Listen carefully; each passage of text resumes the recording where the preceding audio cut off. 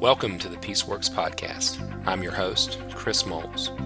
I'm a pastor and biblical counselor who helps churches and families confront the evil of domestic violence and promote healthy, God-honoring relationships.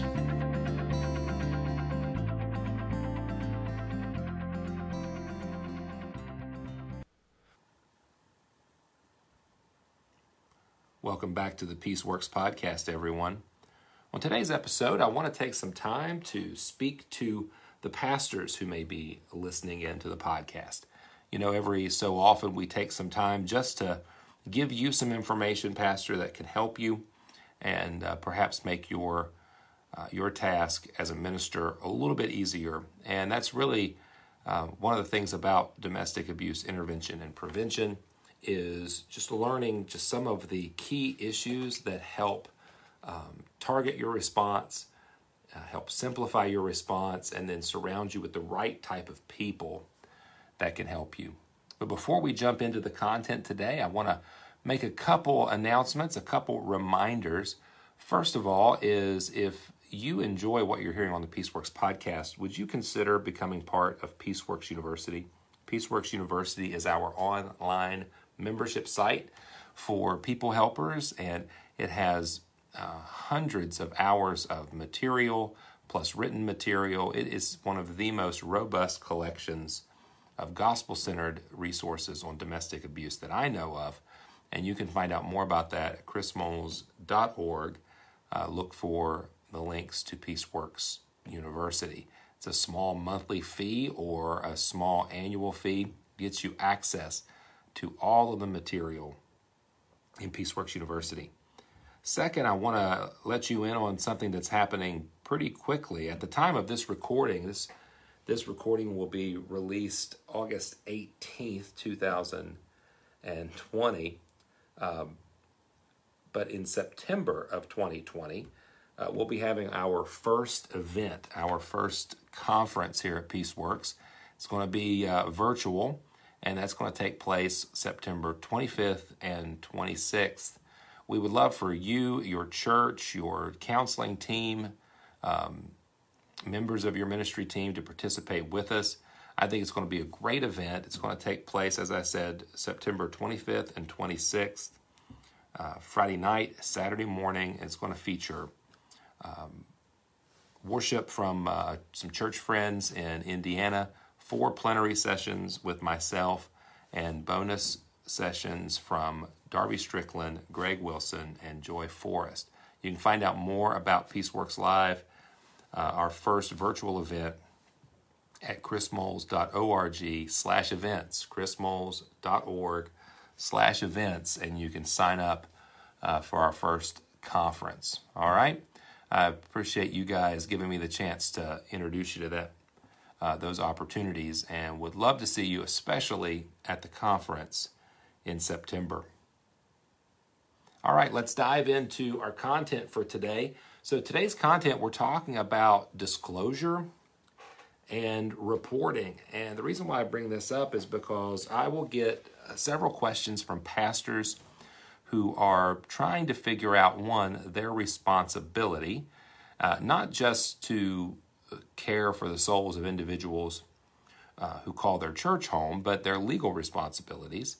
And then also what to do just in general when they receive a disclosure. So let's talk first about some of the reporting laws, mandated reporting, and wisdom-based reporting that needs to take place for you as a pastor. And then we'll move on to talking about disclosure and some of the ways that happens, and then some of the ways in which you can respond.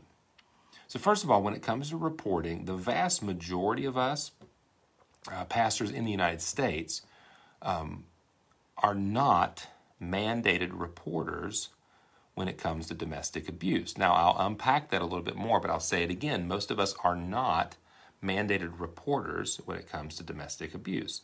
This is kind of a misconception among a lot of folks within pastoral ministry.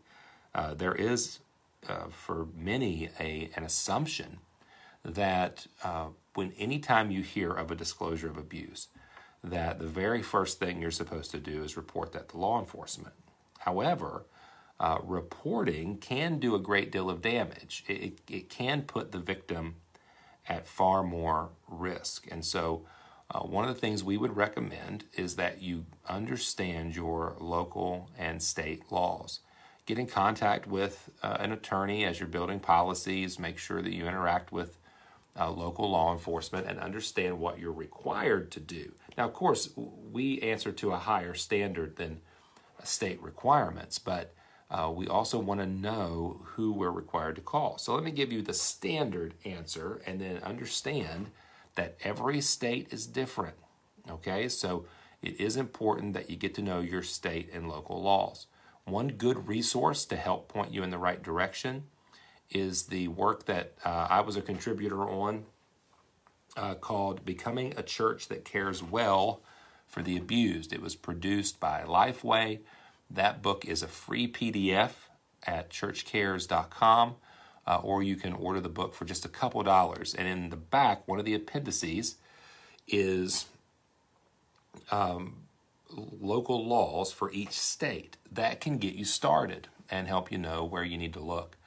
But generally speaking, with the exception of a couple states, most clergy are mandated reporters when it comes to child abuse. If you understand or you are disclosed an incident of abuse on a minor, you are required to make a report. The same is true for the elderly or those who are disabled. So consider agency is a big word that you may want to consider.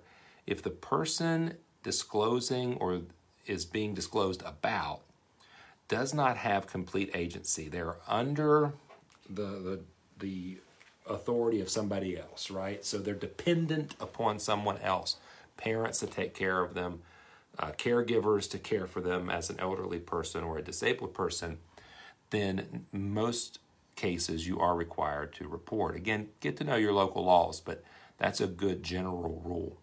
When it comes to domestic abuse, it's quite different. With the exception of just a couple states, most of us are not mandated reporters. And that's because unless we witness abuse, unless we witness a physical assault on someone, we could do a great deal more damage reporting. Now, certainly, Pastor, if someone assaults someone in your parking lot, a husband, say, assaults his wife, or an ex-husband attempts to kidnap his wife in your parking lot, you understand where I'm going with this. These gross criminal violations, public, the best means of intervention at that point is police intervention. Do what you can. Maybe if you have a security team, have them well informed, but certainly we would call law enforcement. That is quite different, though, from a victim who discloses in the counseling room or the pastoral study that they've been living under the weight of abuse. That may not be the time to report. In fact, if the police find nothing or do not conduct a thorough investigation, then that could put her in more danger. If her only option is a civil order of protection, again, that's just a piece of paper.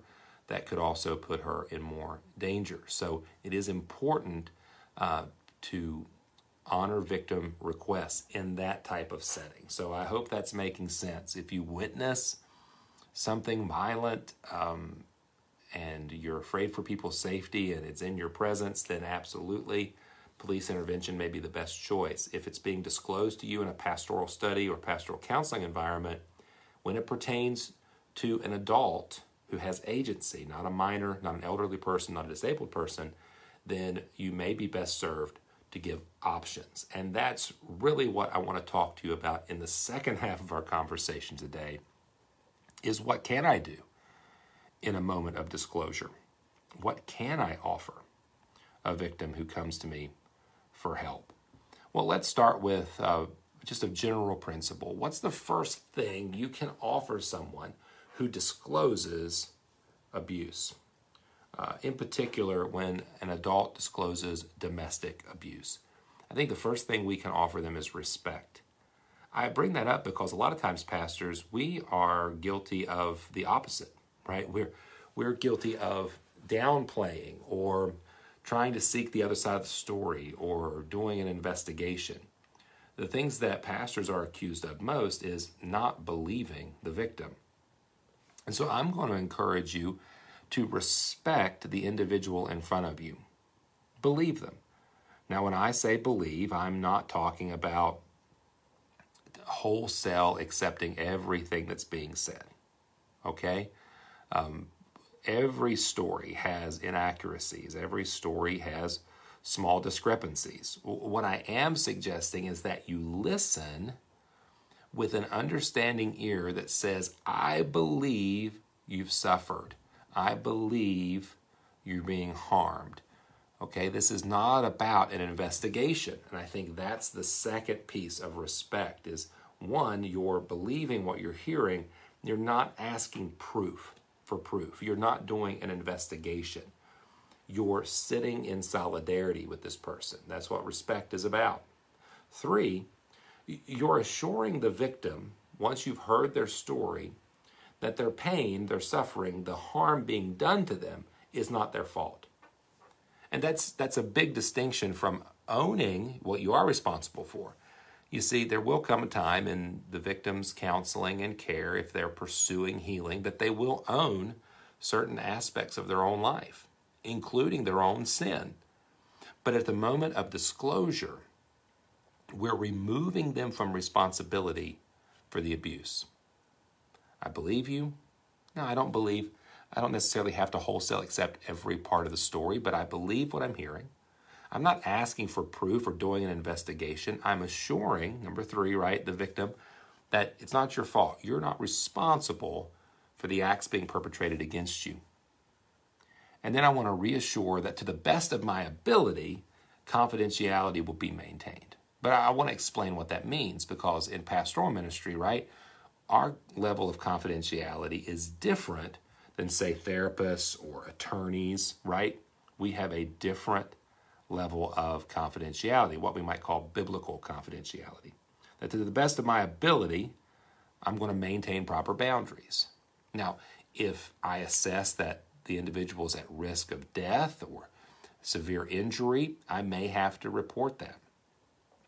If there is financial harm that's affecting the individual, I may have to make some decisions on that front. But for the most part, I'm going to say, listen, what happens in the study stays in the study. What you say to me, I'm going to hold in confidence. But I want to resource you in that process. I want to give you the resources to make proper decisions, and I want to support you in those decisions. So the first thing we do in a disclosure is we respect. First question we ask, Pastor, is, are there children involved? I think that's one of the questions, practical questions we ask. Okay, are there children involved? If the answer is no, then we can move on. If the answer is yes, then I want to make sure that the children are safe to the best of my ability by just asking good questions. I want to emphasize that there are effects of witnessing domestic violence. I want to make sure that the individual knows, hey, this is an issue, and we want to make sure that we're serving your family well. And then we need to, at that point, this is where confidentiality boundaries are somewhat fuzzy.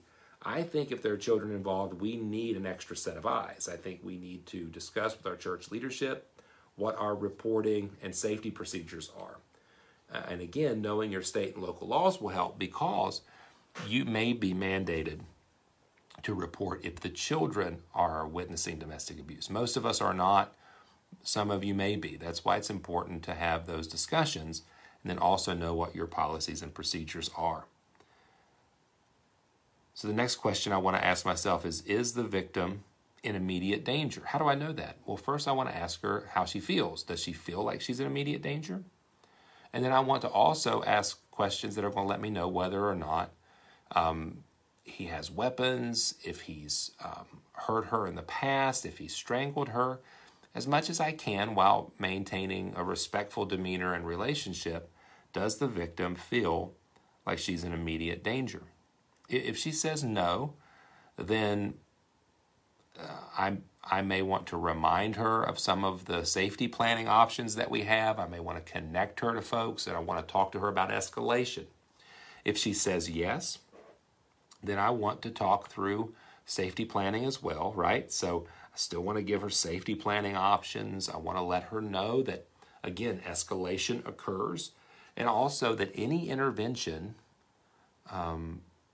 by myself or any agency may escalate the event. It may put her in more danger. So it's important, again, that we talk about safety planning, that we connect her at all possible with a victim advocate at that point, and then consider some time frames at that point as far as discussing with her about when are we going to meet again? Do you have someone else that you're meeting with? And just kind of getting a framework in place where safety becomes a priority. So what if she's disclosed to us, we've respected her, we've determined that the children are not in immediate danger, she doesn't feel in immediate danger, there's really no more requests from her for resources. What do we do? That's when I think sometimes pastors, we start to flip out a little bit. Well, I've done my best. Now, what do I do? What do I do? She doesn't want any of the resources. Do I go ahead? Do I go around her? And I think the answer is no. It's okay to not take action at that point, other than prayer. Prayer is the first work. Continuing to connect with her will be important. Following up on some of the options that you offered her will be fine. But that may be all that you can offer at that point. You can offer her other opportunities to come and speak with you. That'd be great. But you can't make them take action. The most you may be able to do is continue to listen, continue to provide information. I would take good notes. I would document what I'm hearing, and I would keep those in a safe place. Now, let's say she is in immediate danger. She does want to take advantage of resources. Well, then I would suggest you continue to gather more data. Outline available realistic options. Okay, what do you know is available for victims in your community? Brainstorm along with the victim what you already know. You may not know much, right? But brainstorm what you do know. What are the options? Police. There is an option if you're willing or you're ready to contact local law enforcement. What about a domestic violence agency? Perhaps you have a shelter or an agency in your community that you have a relationship with. Let's call our victim advocate and schedule a meeting with her and see if we can find some solutions together. Contacting the courts if the individual is ready. Perhaps they're ready to interact with the courts and get a civil order of protection. Now, if you go that route, your job's not done when the order is issued. In fact, you are still, as a shepherd, responsible for their ongoing safety and sanity. So you're going to want to consider, again, what does a safety plan look like? Another reason to have an advocate on your team. Make a referral at this point. You can refer out. I wouldn't say it's a handoff. I would say it's an inviting another team member, but you may want to, with their permission, make a referral to a counselor that you know is skilled in this area or has experience in this area. And then, as with the other side, right, where she doesn't want to take action, continue to document. If the action is taken, document. What did you do? What did you offer? This will all be helpful so you can rehearse, because this is such a complex issue. You want to make sure you have all your resources in front of you so you know what you've offered to the individual in that time of need. So just to recap, Pastor, a couple things to remember. One, you may or may not be required to report. It's important to know your local laws. For most of us, when it comes to a domestic abuse disclosure, we're not mandated reporters. That doesn't mean that our job is done just because we're not legally required. When a disclosure is made, respect what you're hearing. Ask good questions about who is involved and if anyone's being harmed currently. If the victim doesn't want to take advantage of the resources that you offer, it's okay. Continue to pray and be available. If they do want to take advantage of the resources that you offer, quickly and with her permission and effectively, build a team that's going to help you accomplish that. Advocates, counselors, and court personnel, consistent with the victim's wishes, right, that are going to help her find safety and sanity moving forward. And then continue to shepherd. Just because you've done a handoff or you've built a team doesn't mean that your responsibility for her spiritual well-being has somehow ended. You're still responsible. Continue to be engaged. Well, I want to thank you guys for tuning in today, for listening to the Peaceworks podcast. I hope this has been some helpful information about reporting and disclosure. If you're a pastor and you would like to learn more about domestic abuse intervention from a biblical point of view, then I just want to encourage you again to consider joining us September 25th and 26th for Peaceworks Live. You can find out more at chrismoles.org/events. We would love to have you and your team there to be a part of our first ever conference. Again, thank you for listening to the Peaceworks podcast today, and as always, God bless.